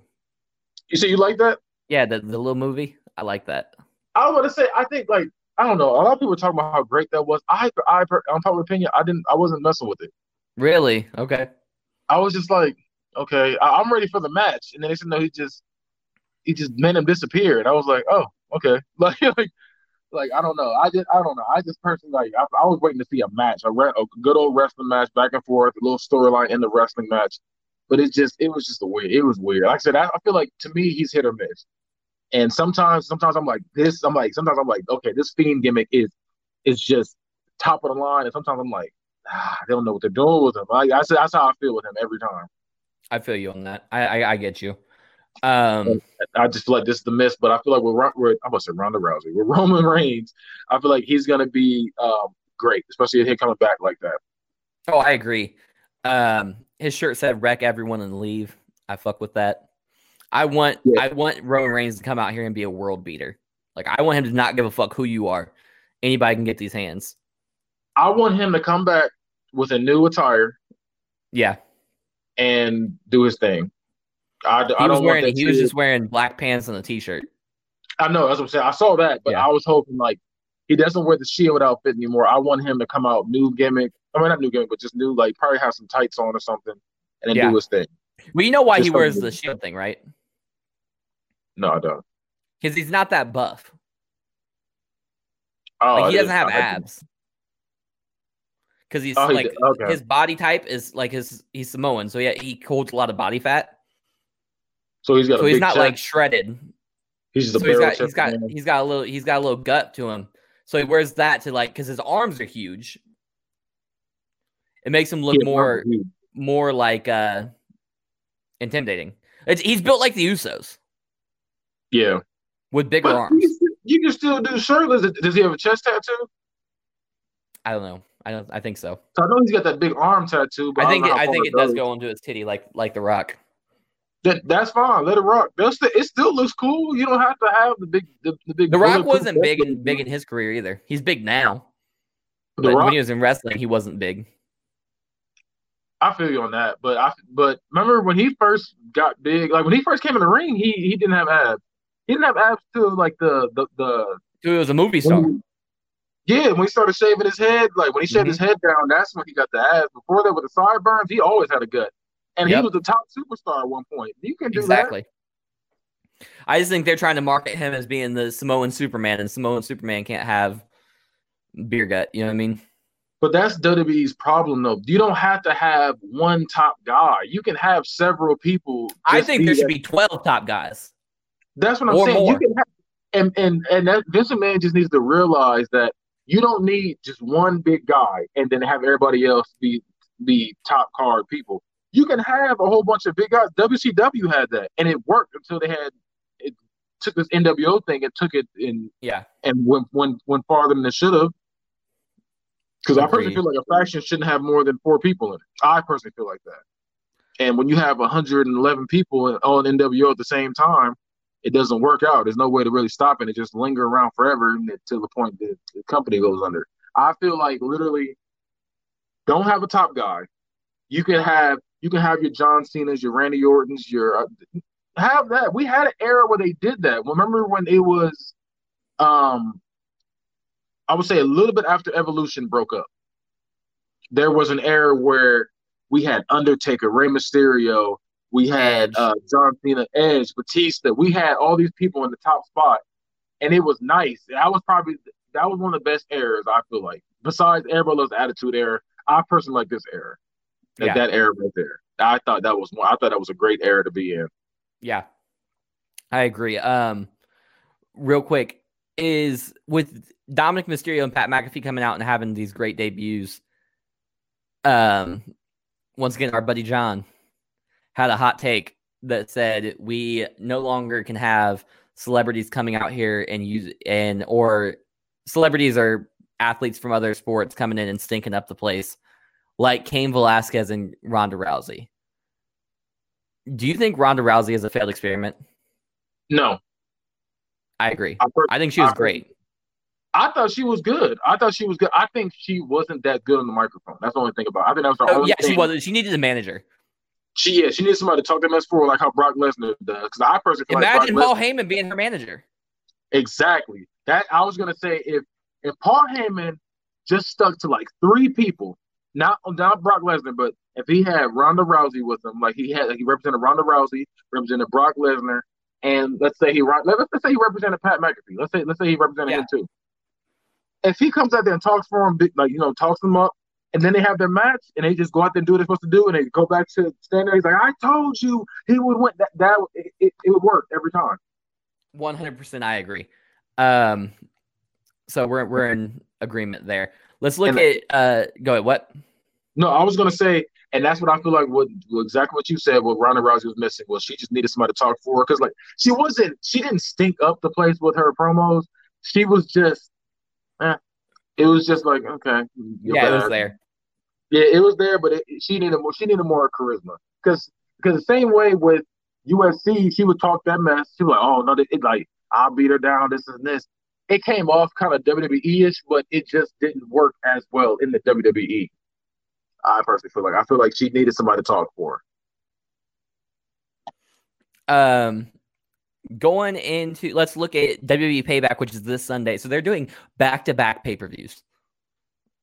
Sunday was SummerSlam. This coming Sunday, we got Payback. Right now, the only announced matches are the role models Bayley and Sasha Banks will defend their women's tag team titles versus Nia Jax and Shayna Baszler. This match makes no sense to me. Why are Nia Jax and Shayna Baszler a tag team? I don't like that. Who's the babyface here? Because last I checked, they were all 4 heels. That's nasty. Heels. I don't like that. I think in this case, they would make Nia Jax and Shayna Baszler the faces. I agree, and it's nasty. I don't like that. And it's not even they're not even like really technically the face. It's pretty much because Bayley comes off as a fake face. Yeah, because you know how like her gimmick is, so it makes her more of a heel. If that makes sense. It's like you're a fraud at this point because you're trying to be a role model technically, and it doesn't. You know what I'm saying? Like it works on her end, but if she was going up against a face, it'll work better. Her going against another heel, it's like okay, everybody. I don't know who to root for in this. I don't. For the kids, I would say. This is what doesn't make sense about heel versus heel booking. The only time I've seen this work is when they did Shield versus Wyatt Family the first time. Yeah, that was also 2 groups that were coming in here and just destroying everything. Yeah, so that's why it made sense. That gimmick is different because it's like we're going to come for you, and that's just it. We're going to just keep trying to get at you, and that's just it. And it just works, and it just works. Whereas this one, it's just weird. Like I don't know. They're all just heels and like heels where nobody wants to root for them. Yeah. It's not like Yeah. they're cool heels. I don't understand that. Um, Next up, we got Apollo Crews versus Bobby Lashley for the United States Championship. Okay.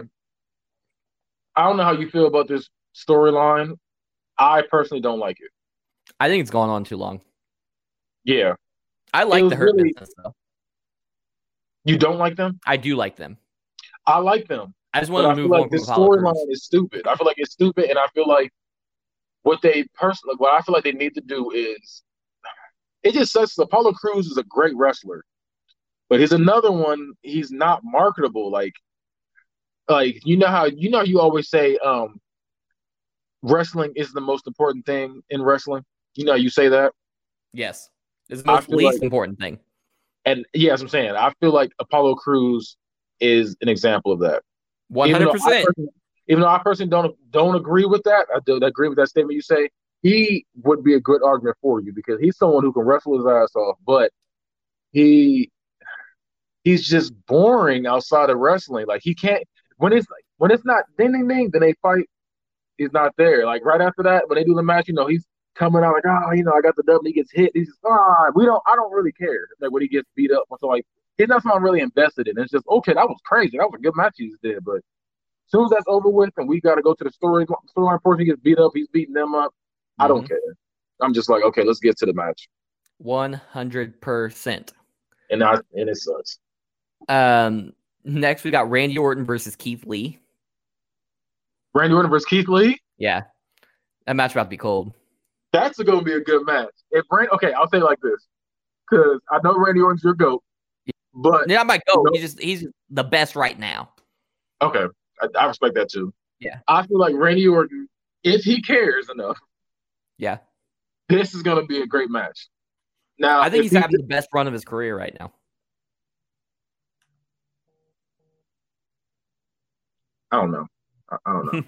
I'm thinking more Legend Killer, like the first time around. I would say this is the Legend Killer. I know, but the first time around, they murdered him perfectly. The first time around with that Legend Killer stuff, he was beating up on every old man you could see, and I liked it. And it made him such a heel because they just be sitting there watching the match and they get snatched out the ring. John Cena's dad wasn't even a legend; he getting beat up. Like it was just, like I liked it. I just liked it. It didn't matter. Hulk Hogan be sitting there talking to his daughter. He's like, "Nope, you get an RKO too. I'm in this car." Like I like that. Like I like the first Stacy time Keibler. Stacy he made out with her and gave her an RKO. Yeah, kissed her and everything. I just feel like kissed Stephanie while Triple H watched. He was nasty. See, now it doesn't work as well because in our eyes now he is a legend. If Randy Orton retired today, he's a legend. He's 100% a legend. Yes, he's a legend. So we can't. I like it that way because he's the Legend Killer because he is the legend. You know what I mean? Like he's like, I'm the best to ever fucking do this, and I'll beat everybody. Yeah, I like that. Yeah. And I do too, but like I don't know. The first time around, it was just who was this young guy beating all these beating our heroes? Like, remember when he threw Mick Foley down like 3 sets of stairs? Yes, that was nasty, and spit on him. That was for I think that was for SummerSlam. It was SummerSlam or WrestleMania. It was built up to WrestleMania because it was Rock and Sock versus Evolution. Yep, that's exactly what it was. I do remember that. Because he called him out after he did it. He was like, remember when I kicked you down these stairs and they played the clip? I was like, oh, why you have to play the clip right after? Why you got to play the clip? Yeah, like, just in case you didn't remember, here it goes. Mick Foley needs to be talked about more. I feel like I was just watching a clip of him. He was on a ladder backstage and Undertaker threw him off the ladder and he landed on that hard floor. And I'm just like, Mick Foley really took some mean bumps for us. Like, oh, for sure. Ripping his ear open for the sell and stuff like that. I don't know. He's still missing half an ear, bro. Yeah, I guess once you lose it, you don't get it back, but we're not lizards. Yeah, that's what I'm saying. I'm just like, no, I'm just saying the fact that he's like, just take. Because the thing is, yeah, it's nice you choke slam somebody off the cage, but you got to choke slam somebody off the cage. Somebody's got to take that. And Mick Foley's like, yes, I'll take one for the team. And it's just people don't talk about it enough. They're like, if I sat there and chose somebody, Mick Foley is one of my goats. They're like, Mick Foley, ew. But Mick Foley has done a lot for the company. Yep. And he needs to be respected more. And I personally feel like he's up there. Especially with his body, like, because he wasn't even, like, in shape. He was always fast, just taking chair shots and thumbtacks and being lit on fire. But back to Randy Orton. I was just that's just I just thought about that just now. You used to brought up the stairs thing. Yeah, yeah. Randy Orton might be in the conversation for that goat Oh, spot. I agree. I thought he was in the conversation. And then the last matches for the WWE Universal Championship, it's The Fiend versus Braun Strowman versus Roman Reigns. I'll tell you how I think this is going to go. Roman Reigns is going to pin Braun Strowman and take the title from The Fiend. I can see that. And people are going to be pissed. I can see that. I'm not. I'm going to be with it, but other people are going to be pissed. That's how I want The Fiend to lose. I don't want him to lose. Like the way when he lost to Seth Rollins at Extreme Rules with technically he won that. But I'm just Hell in a Cell is what you're talking about. my fault. Hell in a Cell. I'm sorry. Where he piled all the stuff on him and then stood on him and yes, that shit was stupid. Or when he lost to Goldberg clean. Yes. Fuck them for that. Stuff like that doesn't make sense. If you want to build a monster character, you have to make them a monster. Like exactly. You can't have them losing to regular people like this. With chair shots, if you have somebody being put like they're laughing when they get put in submissions and they're getting hit with stuff and they pop right back up, it has to work a certain way. Like you have to in other words, be consistent, is what I'm saying. When Kane first came out lighting people on fire and stabbing people's nuts, it worked a certain way. You know what I'm saying? They built him up as a monster and it worked. Ripping the cell door off. We're like, who is this guy? And it worked. With him, they're like, okay, he's good this week. Oh, no, he sucks this week. And I like the fact, okay, I will say this too. I like the fact that they can make it so he can lose when he has the sweater gimmick. When he's wearing the I like sweater. That too, yeah. So that way he's more human. It's like, okay, yeah, he's still laughing with submission and stuff because he's a freak. But he can lose still. He can be knocked out because they say, yeah, you laid him out, but when he turns from Jekyll to Hyde, it's a different thing. And he can turn like the Finn Balor with the demon paint. Exactly. I agree. I like that. I also like that they kind of experimented with bringing back the cult leader gimmick too. Yeah. With Braun Strowman. I like that. I hope that they bring that back as a permanent where they kind of revolve, like go between the characters. You know what I mean? Just mixture of it. Yeah. Yeah. Real quick though, let's power through the rest. We only got 2 more things to look at real quick. Sure. Let's talk about Retribution. I don't like it. You don't like it? I don't like it. I don't like that it's been a month and they haven't fucking told us anything. That's what I don't like. Do you think Miz is the leader?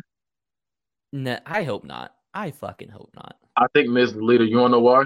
Because he's never out there fighting them. Yeah. Hey, remember how Lady came out when they were fighting? Yeah.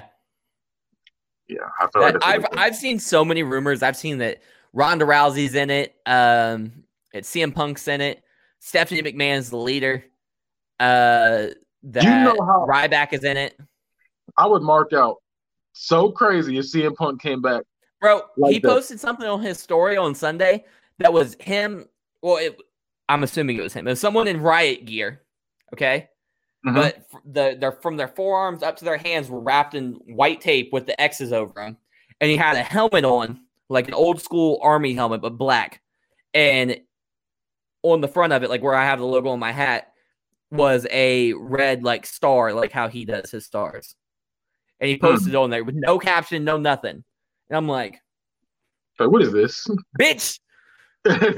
What is this? And then all the rumors for Sunday were like, there's a reason it's called You'll Never See It Coming. There's a reason that Payback is happening literally a week later. Like, there's going to be something you will literally never believe if we told you. That would be. And I'm sitting here like, he's going to come back. He's going to be here. And then it was fucking Roman Reigns. Yeah, I mean. I was still with it, but I was like, damn, I was really hoping it was CM Punk. I pissed myself when CM Punk came back. That's why I say CM Punk is my favorite of all time. He's not the GOAT. The GOAT is Kurt Angle.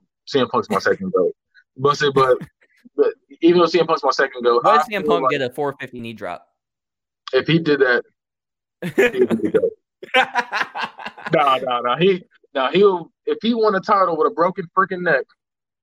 I got you. Okay. But I feel like if they did come back and like they said, I didn't know about that rumor. I'm not gonna lie, I didn't know about the CM Punk Stephanie Man If they all came back as Retribution, that would be crazy.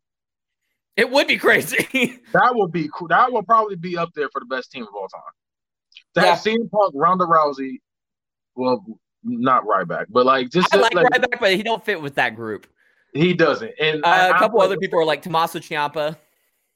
But with Stephanie McMahon leading them and with leading CM Punk would kind of destroy CM Punk's legacy, if that makes sense. Because CM Punk was always against the system. Yeah. And at that point, he would technically be with the system. Would make him the biggest heel ever, though. It would. That would be crazy. They'd be like, you sold out. Yeah, that's like I can just see him just smiling through it all. You sold out. You sold out. That would be crazy. That would be. Oh, I'll be there this week. I will come in there and tell. I don't even own that tape. I would take my. I do own that tape. I would take my hands up, coming to the red X's in there, like the whole podcast. Oh shit. And before we sign off here, I just want to talk about one of the greatest of all times, the greatest men to ever come into the wrestling business. He celebrated his 75th birthday yesterday, so I'd like to say happy birthday, Vince McMahon. Oh, okay. You've been doing a good thing for us for a while now. I don't care what they say.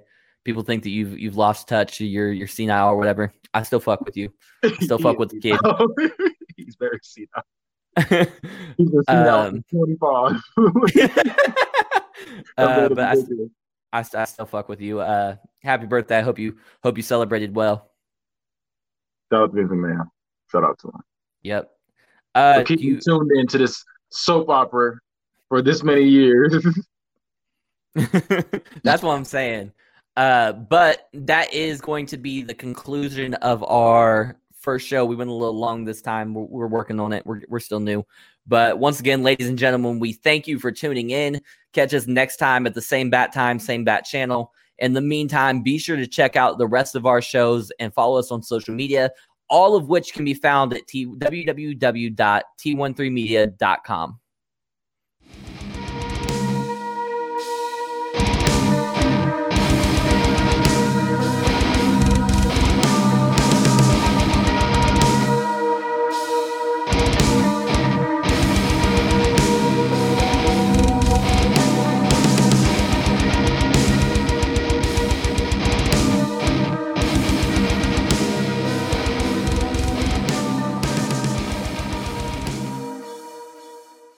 Be sure to check out my new podcast, Primetime with Travie T, coming with new episodes every Sunday at www.t13media.com.